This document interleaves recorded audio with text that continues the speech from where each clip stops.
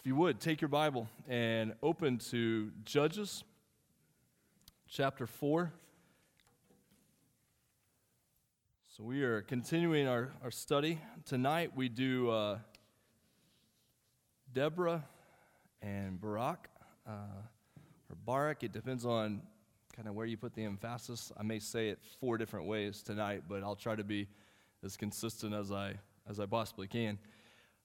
If you got one of the half-sheet fancy notes as you came in, before we get started, let me point you to the bottom of that note sheet on the front side. Next week, we won't have any meal or anything happening on campus because of spring break week. We have mission trips out, we have families out, so we won't have anything here. If you're around, take advantage of that. Invite people to your house, spend time together, go out to eat, but we won't be here. The next week is our Holy Week prayer service. So there won't be a meal, and there won't be childcare, but we will gather for probably about 30 to 40 minutes specifically to pray through Holy Week and praying about Easter, praying for the Maundy Thursday service the next day. So don't see prayer service and say, oh, well, I just won't come. Come, bring your kids, come and be a part of this. We won't stay a long time, but it will be a purposeful time to gather and pray, preparing our hearts for Easter, asking God to move in our church. And so that will happen on the 28th.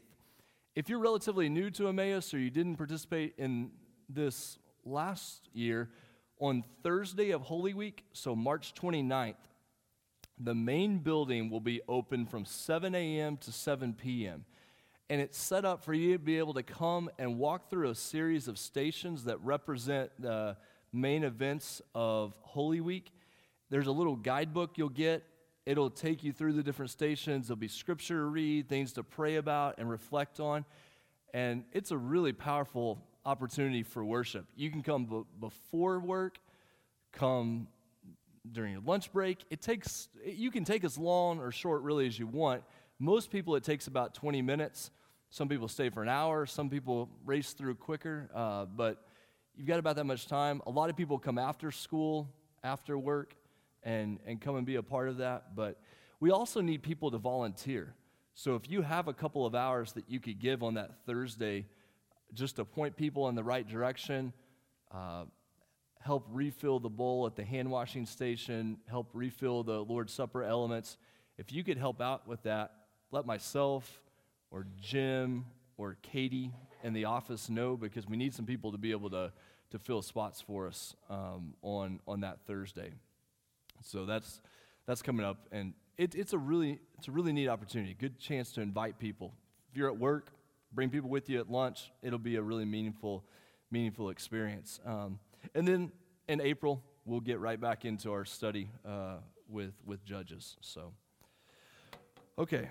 Contrary to popular belief, I'm not preaching tonight about being another man's husband, even though I said that 4 times on Sunday morning.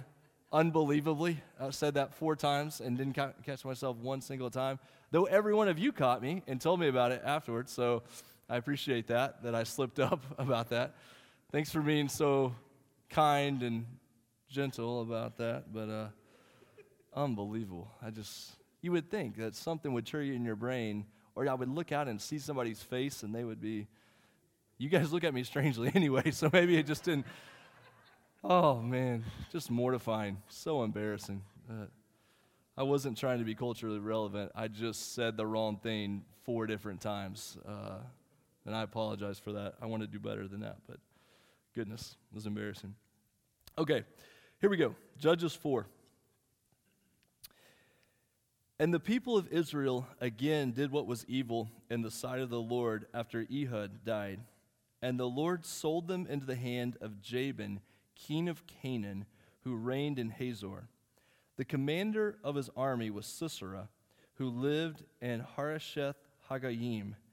Then the people of Israel cried out to the Lord for help, for he had 900 chariots of iron, and he oppressed the people of Israel cruelly for 20 years. Now Deborah, a prophetess, the wife of Lapidoth, was judging Israel at that time. She used to sit under the palm of Deborah between Ramah and Bethel in the hill country of Ephraim, and the people of Israel came up to her for judgment. Verse 6, she sent and summoned Barak, the son of Abinoam, from Kadesh Naphtali, and said to him, has not the Lord, the God of Israel, commanded you, go, gather your men at Mount Tabor, taking 10,000 from the people of Naphtali and the people of Zebulun? And I will draw out Sisera, the general of Jabin's army, to meet you by the river Kishon with his chariots and his troops, and I will give him into your hand. Barak said to her, if you will go with me, I will go. But if you will not go with me, I will not go. And she said, I will surely go with you. Nevertheless, the road on which you are going will not lead to your glory, for the Lord will sell Sisera into the hand of a woman. Then Deborah rose and went with Barak to Kadesh. And Barak called out Zebulun and Naphtali to Kadesh, and 10,000 men went up at his heels, and Deborah went up with him. So we're in verse 11 at this point. Verse 11 is a strange parenthesis. It's not going to look like it fits. You're just going to have to wait. Now Heber, the Kenite, had separated from the Kenites, the descendants of Hobab, the father-in-law of Moses, and had pitched his tent as far away as the oak in Zananim, which is near Kadesh. When Sisera was told that Barak, the son of Abinoam, had gone up to Mount Tabor, Sisera called out all his chariots, 900 chariots of iron, and all the men who were with him from Harosheth Haggayim to the river Kishon. And Deborah said to Barak, up, for this is the day in which the Lord has given Sisera into your hand. Does not the Lord go out before you? So Barak went down from Mount Tabor with 10,000 men following him. Verse 15, and the Lord routed Sisera. Very important language there. Not Barak routed Sisera, but and the Lord routed Sisera and all his chariots and all his army before Barak by the edge of the sword.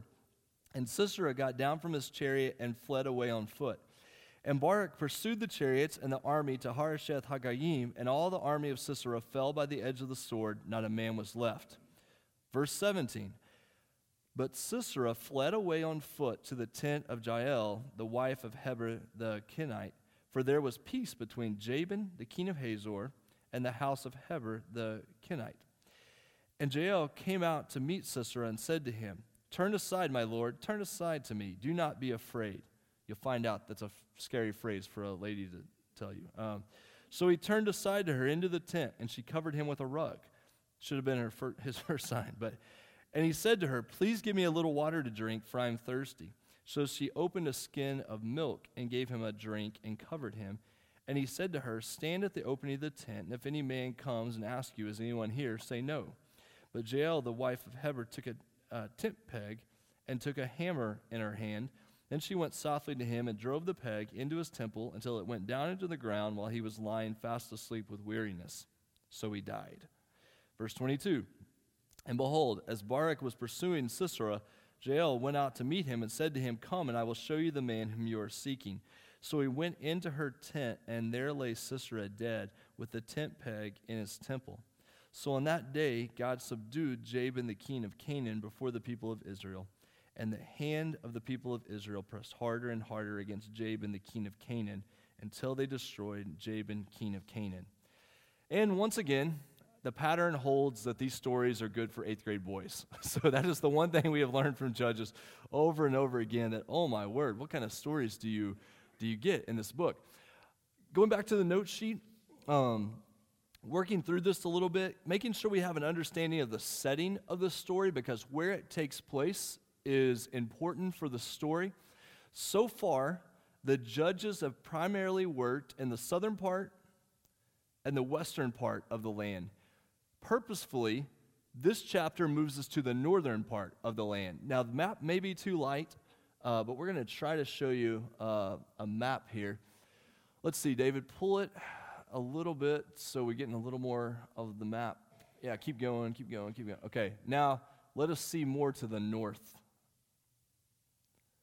Okay, this little red dot, if your eyes are feeling good, so this body of water right here in the middle where the little hand is, the hand icon, that's the Sea of Galilee. You have the Mediterranean Sea over here. You have the Jordan River that runs right through here. That little red dot there is Hazor. Hazor is famous in archaeology because I think if I've got this correct, it is the largest archaeological site in Israel, just in terms of area that's been excavated and worked on. There's a ton of material that has been learned about ancient civilizations by working there at Hazor. So you have a lot of that going on. So you go back in your Bible, keep the map up there, David. So we're back in verse 2. The Lord sold them into the hand of Jabin, king of Canaan, who reigned in Hazor. Okay, so north of the Sea of Galilee, you have where Jabin is reigning. Then in the middle or the end of 2, the commander of his army was Sisera, who lived in Harosheth Haggayim. Okay, best we can tell, that's going to be right over in here. So modern-day Haifa, this little part of Israel that sticks out into the Mediterranean Sea, and you come southeast from that, and you get down in this area, that's going to be where Sisera was located. So Jabin ruled kind of up in the north, and he had one of his main generals down here to the southwest. Right here, running northwest to southeast, cutting right through there, is what's often called the Jezreel Valley. You start to read through the book and you hear about Megiddo, start to put things together about Armageddon. You go there and the Israeli Air Force will use that for landing some of their planes, and the planes land, they go along, then they go underground, and conspiracy theorists lose their mind at that point because you're in this valley and these planes are going underground and right there. Also over here, back this direction, is where Mount Carmel Mountain National Park is right there. So you're going to have Mount Carmel located right there on the western side, south of modern-day Haifa. So what you have here in verse 2 is you have a Canaanite king who, and we'll talk about him more, he's up in the north. You have Sisera, who has the army down there to the southwest. Now you go down to verse 4. We have Deborah. She's judging Israel.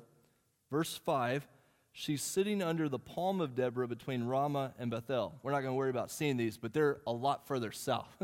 They're down here in the baptistry. It's further south that you get down to Bethel. You're at that point, you're kind of more down the Jericho area, Bethlehem area. You're getting further south on the map. Now, verse 6, she sent and summoned Barak, the son of Abinoam, from Kadesh Naphtali. Scholars have a lot of dispute about exactly where this particular location is. Most likely, it's right here on the west side of the Sea of Galilee, but that's not well established. What is important, though, is what Deborah tells him in verse 6. She says, middle of verse 6, "Go, gather your men at Mount Tabor, taking 10,000 from the people of Naphtali and the people of Zebulun." So we do know where Naphtali is. We do know where Mount Tabor is, and it's just east of Nazareth right here. So it's going to be right in this location. You have a valley that runs right here. You have Mount Carmel here, Mount Tabor here, and you've got this valley that runs right in between. This is where it starts to get really interesting, and this is the reason all this matters that God's given us here. Verse 7, she says, "I will draw out Sisera, the general of Jabin's army, to meet you by the river Kishon." All right, without me even telling you, most likely, where's the river Kishon located? It's in that valley, yeah. So, now, you have to remember, it looks weird. It looks like the river is going uphill. Rivers can run north because you can go downhill going north, so don't panic. The river starts out here, and it goes down, and it ends this direction. So you have a river, and by river, let's be really clear. We're talking stream. We're talking most of the year dry, more of the year jump over it with a good running leap. Not a major stream at all, but it runs right through that valley. And so Deborah tells him, "Get your troops, go down there. Sisera is going to come in from the west, you're going to come in from the east, and you're going to meet there in that valley right there along the river Kishon. That's what we have going on. Who are the characters? So we're kind of moving to the second part on the notes here. Who are these characters? Well, we just talked about how Sisera is the commander of Jabin. Most likely, Jabin is a title like Pharaoh. So Jabin's probably not his name, because we find other people with this title in the Old Testament, and they come one after another. So it's probably not his name. It's probably given as kind of an overarching title. He was over several areas in Canaan, and so it's a pretty high title. That's why he has these generals in different areas over different parts of the army. And so Sisera is the commander of Jabin's, not the commander of Jabin, but the commander of Jabin's army. Deborah, we don't know a lot about her background, but we do know that she is a prophetess. Women are going to play key roles in Judges chapter 4, which follows, if you were with us last week, it follows this pattern of God using unlikely people. Over and over throughout Judges, you see this pattern of God uses the people that seem most unlikely to be used. And so Deborah, as a female serving as a judge, would have been a surprising choice for the people at that time. You know, why would God choose to use her? In fact, if you skip down to verse 9, after Barak hesitates, and we'll talk about it in just a second, but in verse 9, Deborah says, "I will surely go with you. Nevertheless, the road on which you are going will not lead to your glory, for the Lord will sell Sisera into the hand of a woman." Now, if you stopped in verse 9, you would think Deborah was that woman. You would think, it's going to be Deborah. It's actually not even Deborah. There's another lady who is even more likely that comes in later in the story, and she becomes the one who gets the credit for taking down Sisera. So it's just what it looks like. Barak, who should be the one out in front leading the charge, gets taken down by two women in the story separately. He's made to show that you didn't really have it all together. And so it continues this theme of God using, for people of that time, it would have seemed very unlikely that he would have used that. The character Deborah is sometimes used by people who would argue for women serving as pastors or women serving as elders in churches. Specifically, she's said to be a prophetess. And there's nothing in Scripture that says that women will not be used to speak the word of God. The role of pastor and elder is different based on 1 Timothy 12, where it says that men are going to serve in that role. But Joel 2, Paul's work in 1 Corinthians, women are constantly used by God to speak his word. And so nothing about this is surprising when you look at the scope of Scripture. To use Deborah and say, therefore, women should serve as pastors, I don't think those two fit together. To say Deborah was used by God to speak his word and to do his work, therefore other women will do that. Well, yeah, absolutely. I mean, that's what you see all throughout the Bible happening. And so you have Deborah. Deborah's, this is kind of funny. This is a little, you got to really work to find it funny, but a little Hebrew wordplay humor. Deborah's husband, up in verse 4. So Deborah, a prophetess, the wife of Lapidoth, Lapidoth is a word that means torches. So you think of a torch, and her husband had the name for a torch. Barak, who's the next person on here, Barak's name means lightning. So Deborah somehow is attracted to these people. Torches and lightning are for some reason associated with Deborah. I'm not sure why. I don't know if the Hebrew writer was trying to make some sort of wordplay there, but Barak's name means lightning, and he's the one that God is calling out to say, go and do this, do the work. Now, his name meaning lightning is actually going to be very important here in just a few minutes, but that's his name.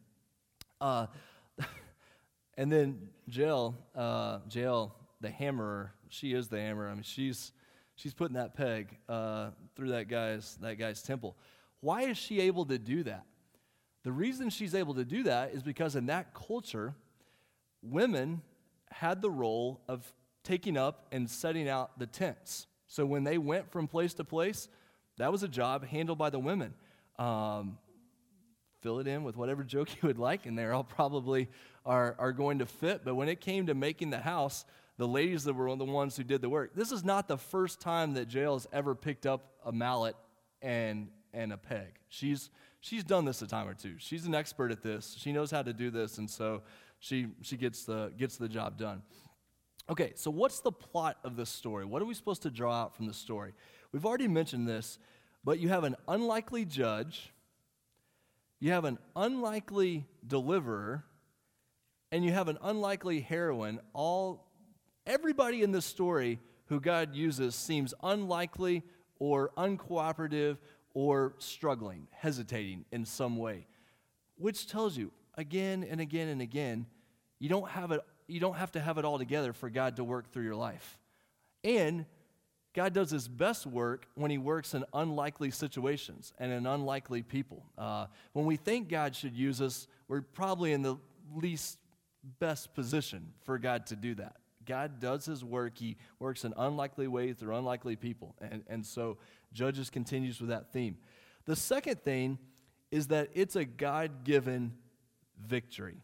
We pointed this out just for a second earlier, but in verse 15 of chapter 4, it says, the Lord routed Sisera.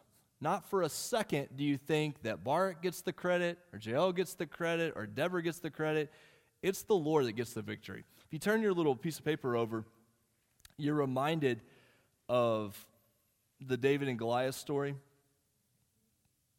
from 1 Samuel 17, where he says, this day the Lord will deliver you into my hand.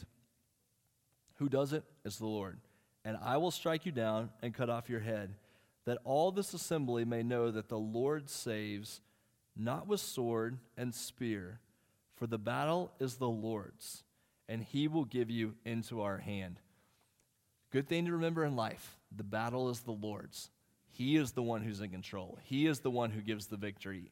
We make our plans, he directs our steps. He is the one who is in control. He's the one who gives the victory. So you see this clearly. Now the question is, in verse 15, it says the Lord routed Sisera. How does he do that? What happens that the Lord routes Sisera? Into verse 15 in chapter 4, the Lord routed Sisera and all his chariots, all his army before Barak by the edge of the sword. And Sisera got down from his chariot and fled away on foot. And Barak pursued the chariots and the army to Harosheth Hagoyim, and all the army of Sisera fell by the edge of the sword. Not a man was left. What happens? Okay, chapter 5. We'll talk about chapter 5 a little bit more in a second, but turn over to chapter 5, verse 4. So chapter 5, verse 4, this psalm that Deborah and Barak sing. Verse 4, Lord, when you went out from Seir, when you marched from the region of Edom, the earth trembled and the heavens dropped. Yes, the clouds dropped water. Okay, so you have that idea going on. Then you go down to verse 20 of chapter 5. From heaven, the stars fought. From their courses, they fought against Sisera. Verse 21 is key here. The torrent Kishon swept them away. The ancient torrent, the torrent Kishon, march on my soul with might. Okay, I'm going to ask a question that's very simple, but it's just kind of a rhetorical purpose. Small little stream, valley, huge rainstorm up top. What happens? Flash flood. Major flash flood. You get a little stream, a bunch of water falling really quickly, flowing downhill. It's amazing what water can do in those type of situations. Where did Deborah tell him to come from? She said, come from Mount Tabor, head down toward the river. Sisera is going to come down and meet you down there at the river. What's Sisera driving? What is he known for? She's chariots that nobody could defeat. These chariots, you couldn't. What happens to chariots when they find themselves in a floodplain where it's just rained? And they're stuck in the mud. Your chariots that were so powerful and so good before They're not going anywhere now because you have a flash flood, then you have a floodplain, and now you're bringing 900 chariots in there, and you just caused chaos for your army. They thought they could win based on these chariots.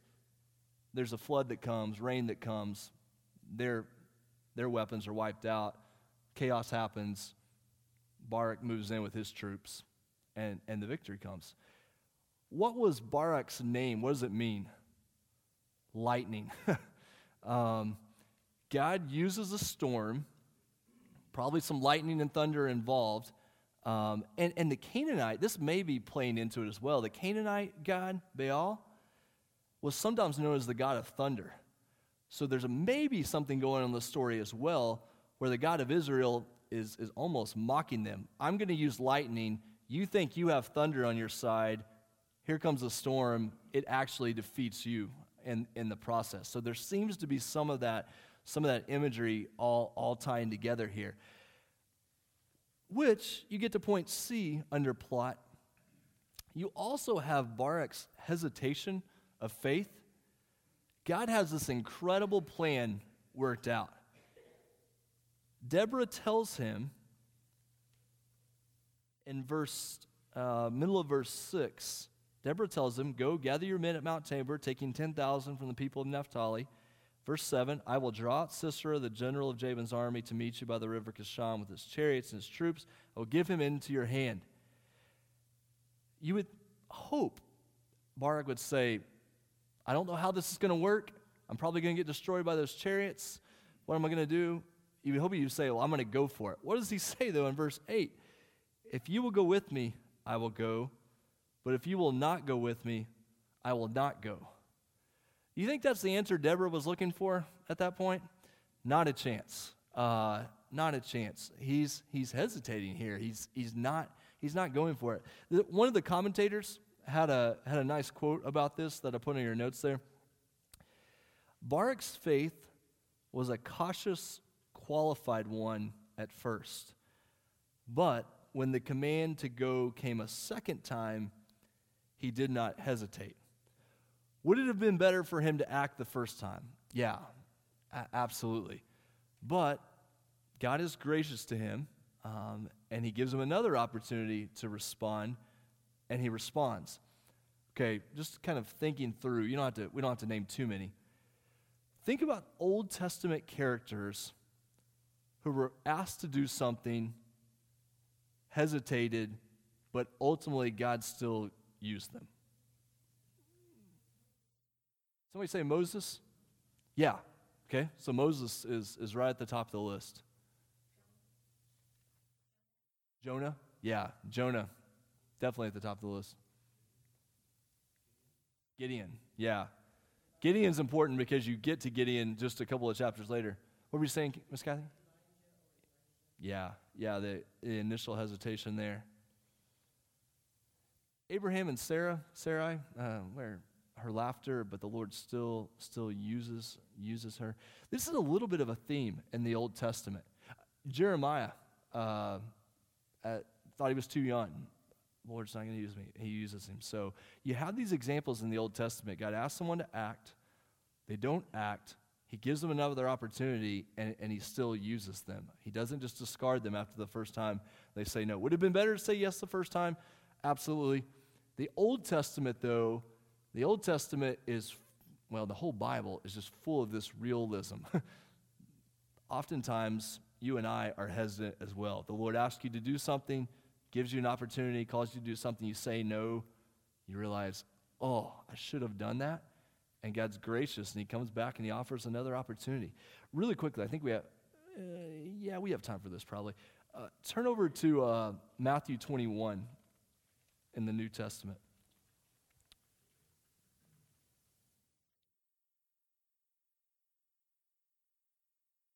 Matthew 21, Jesus has a parable about this. It's called the parable of the two sons.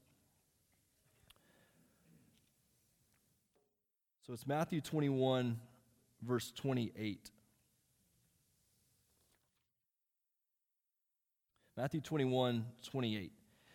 What do you think? A man had two sons, and he went to the first and said, Son, go and work in the vineyard today. And he answered, I will not. But afterward he changed his mind and went. When he went to the other son and said the same, he answered, I go, sir. But he did not go. Which of the two did the will of his father? They said, the first. Jesus said to them, truly I say to you, the tax collectors and the prostitutes go into the kingdom of God before you. For John came to you in the way of righteousness, and you did not believe him. But the tax collectors and the prostitutes believed him. And even when you saw it, you did not afterward change your minds and believe him. So who does Jesus commend? The person who says, I'll do it and doesn't do it? Nope. He says the one who hesitates but then actually goes and does it, that's the one who got it right. That same idea is connected to the story here in Judges chapter 4, this idea of hesitation but then taking action.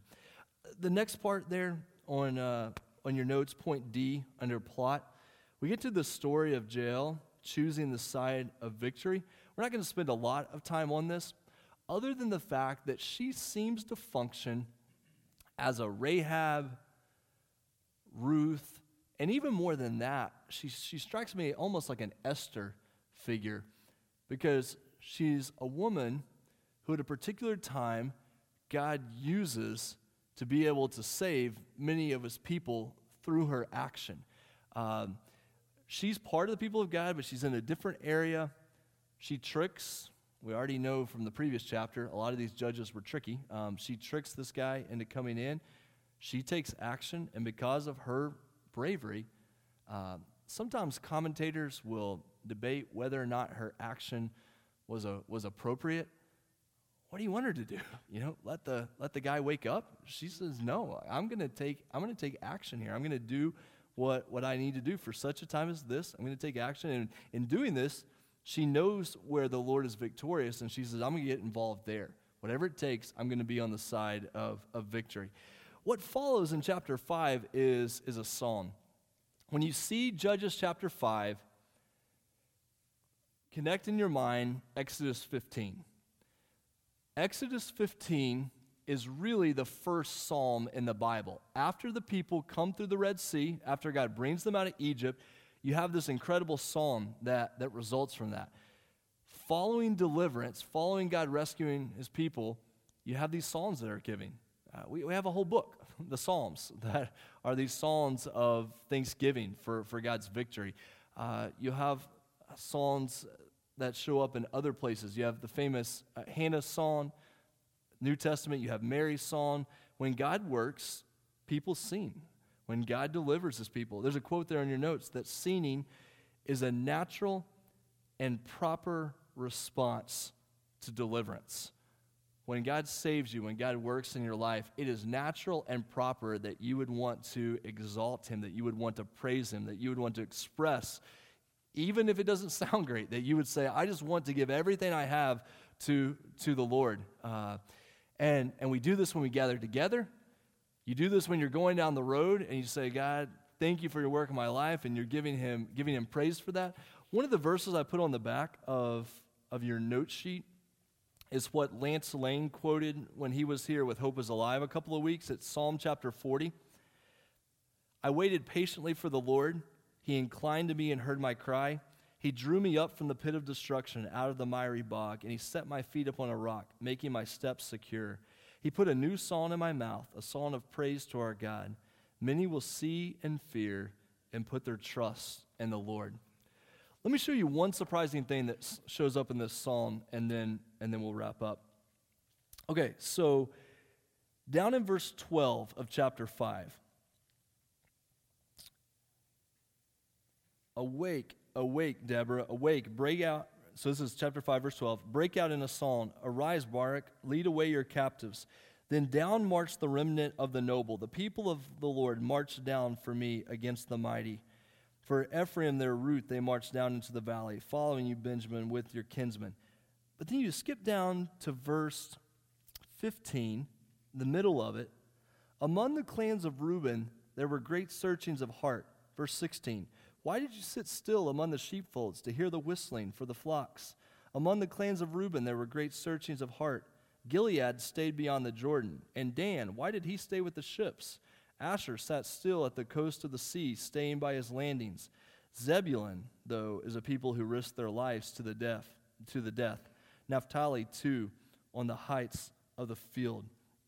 There are a couple of places in this psalm where a particular emphasis is placed on the people who took action.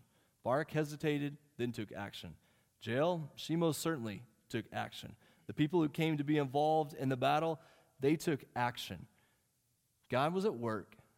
His grace was involved. He was the one who was going to win the battle, but he wanted the people to get involved, which always makes me think of this famous quote from Teddy Roosevelt, that Teddy Roosevelt is no great theologian nor a commentator on the book of Judges, but he does have this quote that's pretty fascinating, and it ties in with what we're talking about. It's the famous man in the arena quote. It is not the critic who counts, not the man who points out how the strong man stumbles or where the doer of deeds could have done them better. The credit belongs to the man who is actually in the arena, whose face is marred by dust and sweat and blood, who strives valiantly, who errs, who comes short again and again, because there's no effort without error and shortcoming. But who does actually strive to do the deeds, who knows great enthusiasms, the great devotions, who spends himself in a worthy cause, who at the best knows in the end the triumph of high achievement, and who at the worst, if he fails, at least fails while daring greatly, so that his place shall never be with those cold and timid souls who knew neither victory nor defeat. We know from the book of James that we're required to have great faith, but it's not a faith that sits to the side passively. It's a faith that gets to work. God says, have faith in me. I'll send the storm at the right time. I can sink 900 chariots. That's not hard. You get to work. You get to work. You do what I've called you to do. By faith, do the things that I've called you to do. And so I like the way that these stories from Judges remind us of that in a fresh way. All right, let me pray for us, and we'll be dismissed.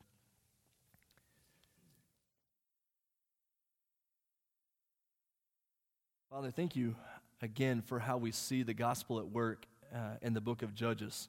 Stories that we read and kind of scratch our heads wondering what's going on there, but we see your hand at work. We see how you work among your people.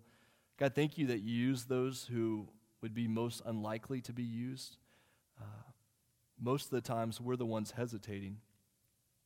We're the ones who kick ourselves because we should have said something, we should have done something, but we didn't. We should have acted in a particular way. But God, you give us those opportunities. You're gracious and merciful to us. And so we're reminded of what Paul says in 1 Corinthians that we'll study this Sunday about. It's your grace at work in us. He worked harder than everyone else, but it wasn't him working, it was you at work in his life. And so, God, we want to work hard. As a church, we're not going to sit aside passively. We're not going to sit back and think about what could have been done or should have been done. God, we want to act. We want to act based on faith in you. Not for our own glory, knowing you're the one who gives the victory. But God, we want to be people who are obedient, who are responding to what you're calling us to do. So God, give us the courage and wisdom to do that. And we pray this in Jesus' name. Amen.